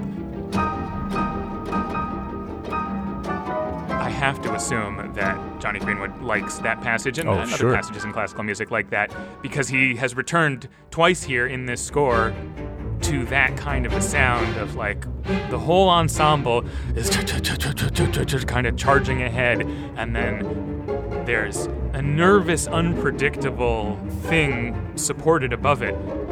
In this one, it's so wonderfully dry against... They're in fields and they're doing work, and it's another... They're doing more surveying. They're doing surveying. They're planning out where the pipeline is going to go. But they're doing secret illicit surveying on land that they don't have the rights to use yet. So there's this sense of nefarious doings with this menacing purpose to it. My read, which, as we keep saying, it's just an emergent read. Yeah. Like you said, it launches out of him threatening to kill someone just because his emotions have turned to this volatile acid. I'm going to cut your throat. And then there's that soul-sickening music that you were just talking about with these slides as he rides to the landowner's house to say he wants to buy it. Tell him I'd like to speak with him, not about drilling. I'll be back in a week. And he sort of rides away menacingly on his horse, and then the string orchestra moves first to this pitched percussion, and then it gets even drier to being just a slapping sound. And I felt like it's him like drying out. It's like his soul drying out and turning into these just dry tendons. The violin is like the sound of the spirit, and here it is just turning into this clicking, like he is just a creature of business now. And the energy of it combined with the camera work, the camera pushes forward and pulls back. The dance of what's going on is completely foregrounded for the audience. And it's so satisfying to me. All the ways that this movie confirms that it's about its own pattern more than it is about some traditional dramatic balance. I absolutely agree. I was transfixed by this moment when I first saw it. Again, this was not written for this movie. This was written a couple of years before the movie.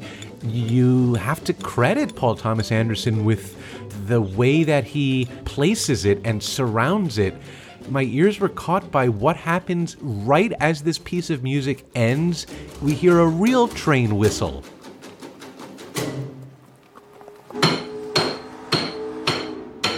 At the same time, we hear the sound of percussion happening in the real world as Daniel is hammering a stake into the table of the Fat Cat meeting that he's at. I thought that was just some very nicely deployed editing, that the first non-musical sound that we have feels like it is a passageway back into the real world from the music. Yeah, that happened earlier with the sounds of the drill. That happens a number of times in this movie. I think we sort of skipped over the fact that the first cue, that mysterious natural sound of the white noise cluster, is clearly identified in the movie with this buzzing cicada sound that you hear, the sounds of the desert. That's true. The score and the sound design seem aware of each other. It would be wrong to say they are aware of each other, because I don't think Jonny Greenwood had any sound design instructions given to him, but it was his interest, as we've said. So the next piece of music I think we're going to talk about is the piece of music that bridges us from, I think it was 1911 to 1927, and H.W. grows up and gets married over the course of this piece of music playing. Pretty much a straight arrangement of Prospectors Arrive for string quartet, but the fullness and richness and maturity of a string quartet give a sense of resolution that almost is in tension against the fact that we know it isn't resolved, that in fact all this time is passing and change is happening, and there's this music that encompasses all the change into an emotion that we're already familiar with. Everything that can happen in their lives is part of the same pattern. It's a very powerful effect when you realize that 16 years have just slipped between two chords of this piece.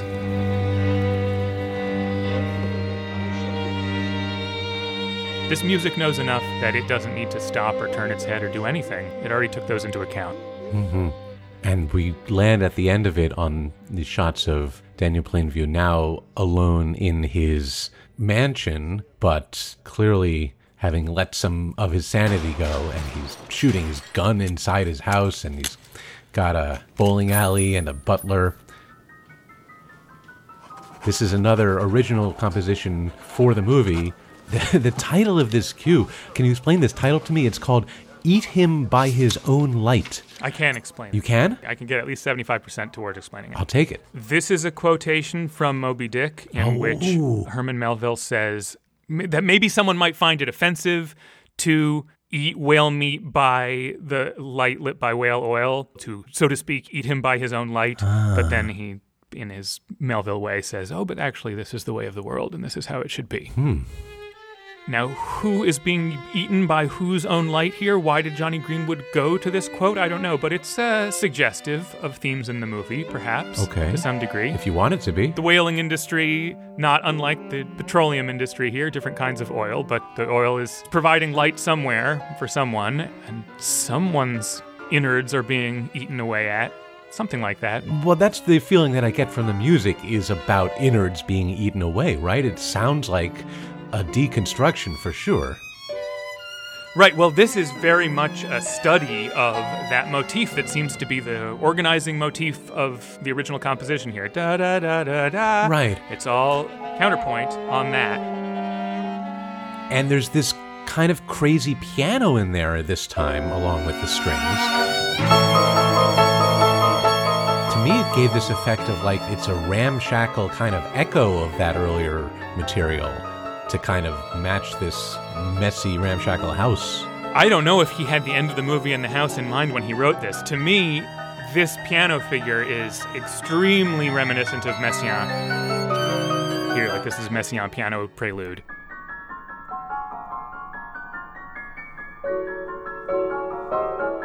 I think Jonny Greenwood must have just wanted to create that sound. But it's also interesting the way it's mixed at this part of the movie. It sounds a little like it's echoing through the halls of the house, right? Yeah, it is. It sounds like there's some kind of muting to it. To me, it suggests that it's a gramophone playing in some exactly faraway parlor in the house that is much too big for the tiny shrunken heart of Daniel Plainview. I was going to make yet another reference to the lobby of the Tower of Terror ride at Disneyland, but... Just to toss out a little the music theory that goes along with this, you mentioned earlier in that quote from Alex Ross about what's so classical nerd about Radiohead that they play octatonic scales.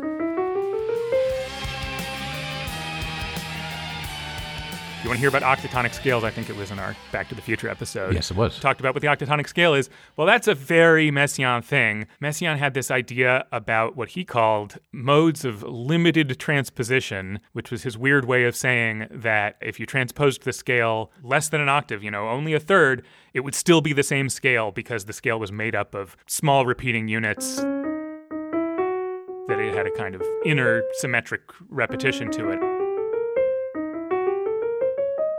And there are a fixed number of these scales of limited transposition, and he numbered them. So one of them is the octatonic scale because it's all full step, half step, whole step, half step. In the Messiaen piece that I just played, it's a different one of his scales. I think it's half, half, whole, half, half, whole, half, half, whole. But in Jonny Greenwood's imitations, he just uses the octatonic scale. A lot of the music in here is octatonic. There's also we didn't mention it, but in Prospectors Arrive, toward the end, where we see Eli with his flock, there are octatonic figurations in thirds. And that's a thing that we also talked about when we talked about Phantom Thread. He did a similar thing. This kind of sound of mysterious floating. Yeah, in the piano, right? Yeah, frequently piano, I think because he has the Messiaen pieces in his head. Yeah, and in that earlier scene, this floating piano does come in sort of along with Eli and his ministry. It does offer this sense of something being on a different plane. To me, it made Eli feel kind of other and not of the same earth as the rest of the stuff that's going on. And now, sure enough, the last piece of Greenwood's music that is in the movie is at the end of this scene of fractured attempted reconciliation between father and son. The adult HW and his interpreter come and see the misanthropic old Daniel Plainview in his office. From a basket. And as they're leaving, we hear a reprise of that same piece, that Prospectors Arrive piece. And this time it scores flashback images to earlier in the movie when HW was young and interacting with his father. It is this very wistful, melancholy, regathering of the uncertain forces that were being commented on from earlier. I think it's a wonderfully poignant effect.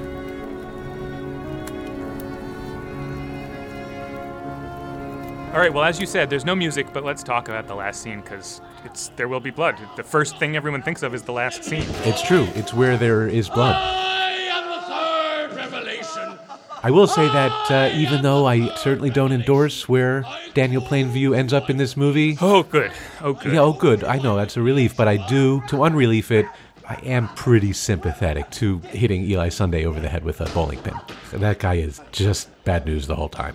It creeps me out. Yeah, I guess that's another reservation I have about the movie, is that Paul Dano is so clearly phony that you don't know exactly what the force of that character is supposed to be. You know, he wasn't originally cast in that part. He was just cast as the brother, and then Anderson decided he wasn't happy with the person who had been cast as Eli Sunday. So they made it into a twin brother. And he said, Paul, maybe you can play both parts, which ends up being very confusing. It is confusing, yeah. Needlessly confusing.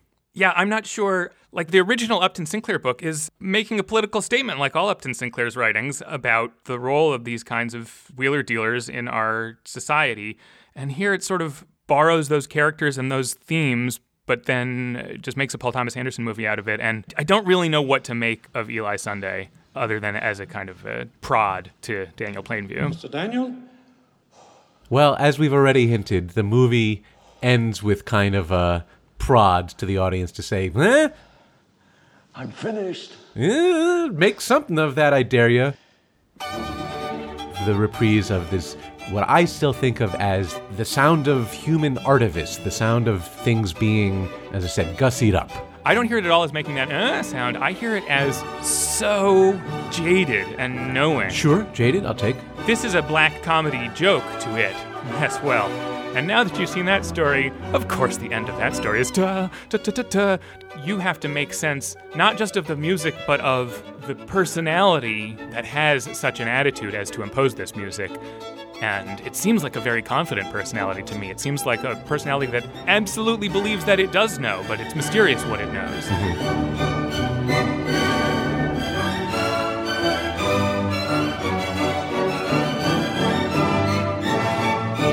You know, like we were saying earlier, there's at least some part of humor that is about what the audience knows in relation to what the joke teller knows.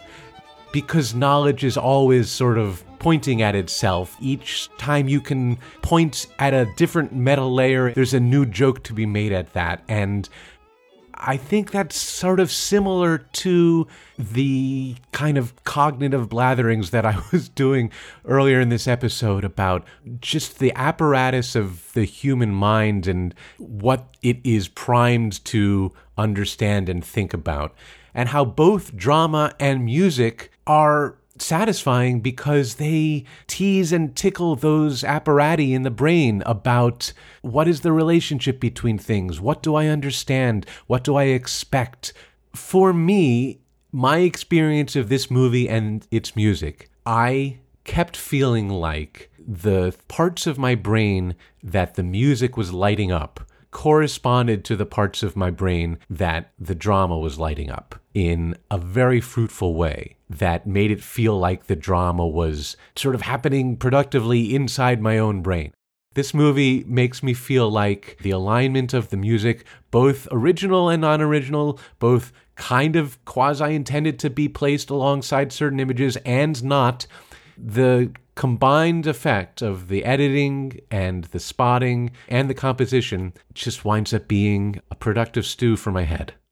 I, in the course of doing this show, definitely keep returning to a worry that my sensitivity or my responsiveness to music is diminishing as I get older. I don't know if you have this experience. I don't know how particular this is to me, but I definitely think, I used to be so bowled over by things, and I couldn't escape from the emotional space that it created. It just was true, and that's why movies were so intensely satisfying. And now, is it because we're constantly turning it into critical thoughts and that pushes me away from that experience, or is it because something about getting older just inevitably does it? The theory I have is that it has to do with that as I get older, I learn more about the world. And so the story of a movie, the actual script and events of a movie end up implying a lot more factual matter to me.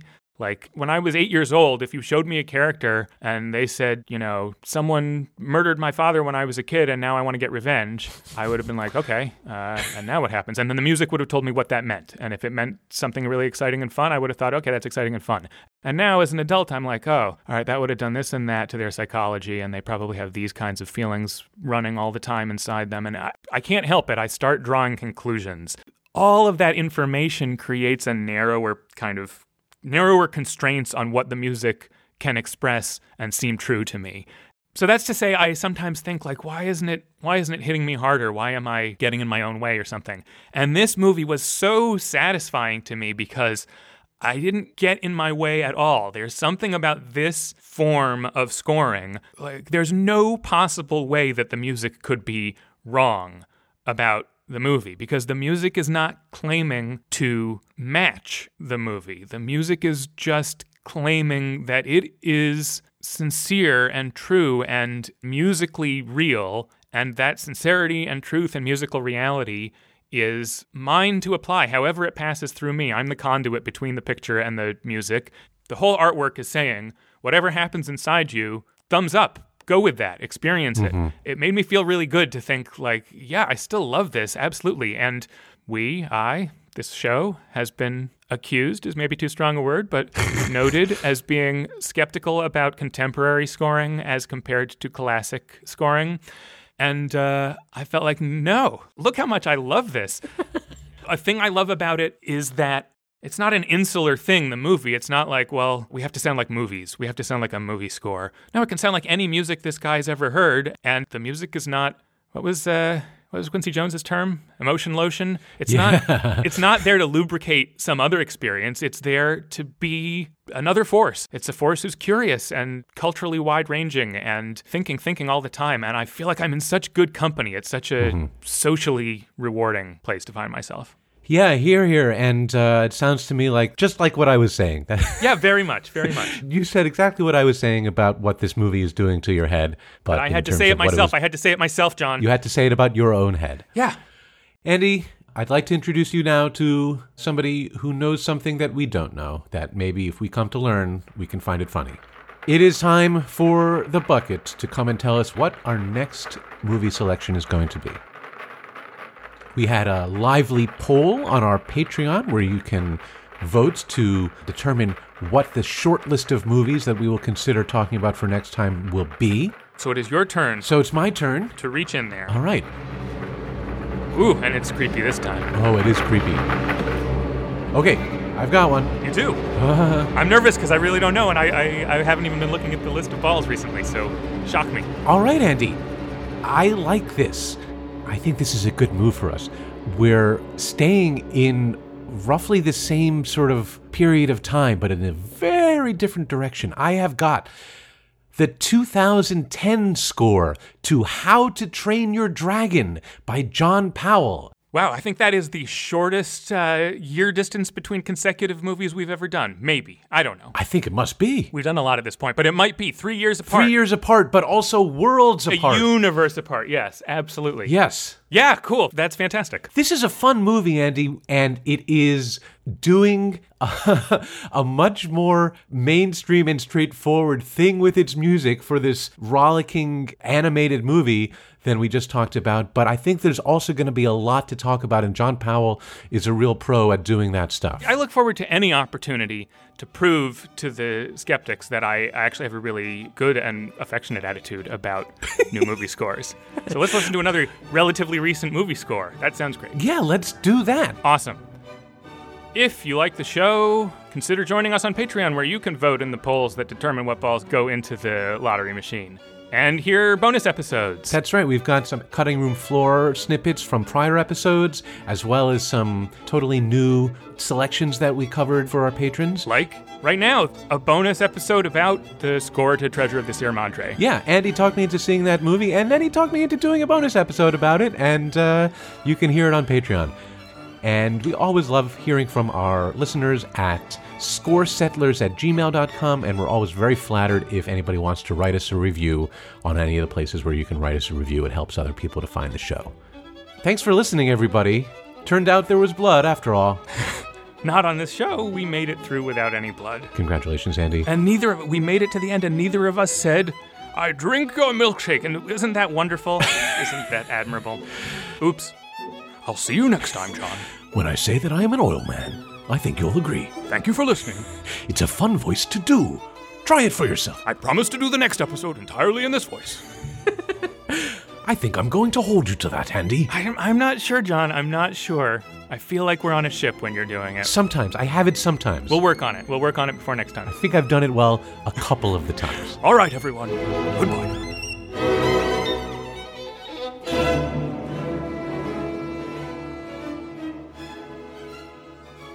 This is my son and partner, H-Double. That was a good one. At the beginning of this episode, you should have said, "This is my partner, Andy." I really should have. This is my friend and partner, Andy. This is my co-host, John. We're here to talk about the great film scores.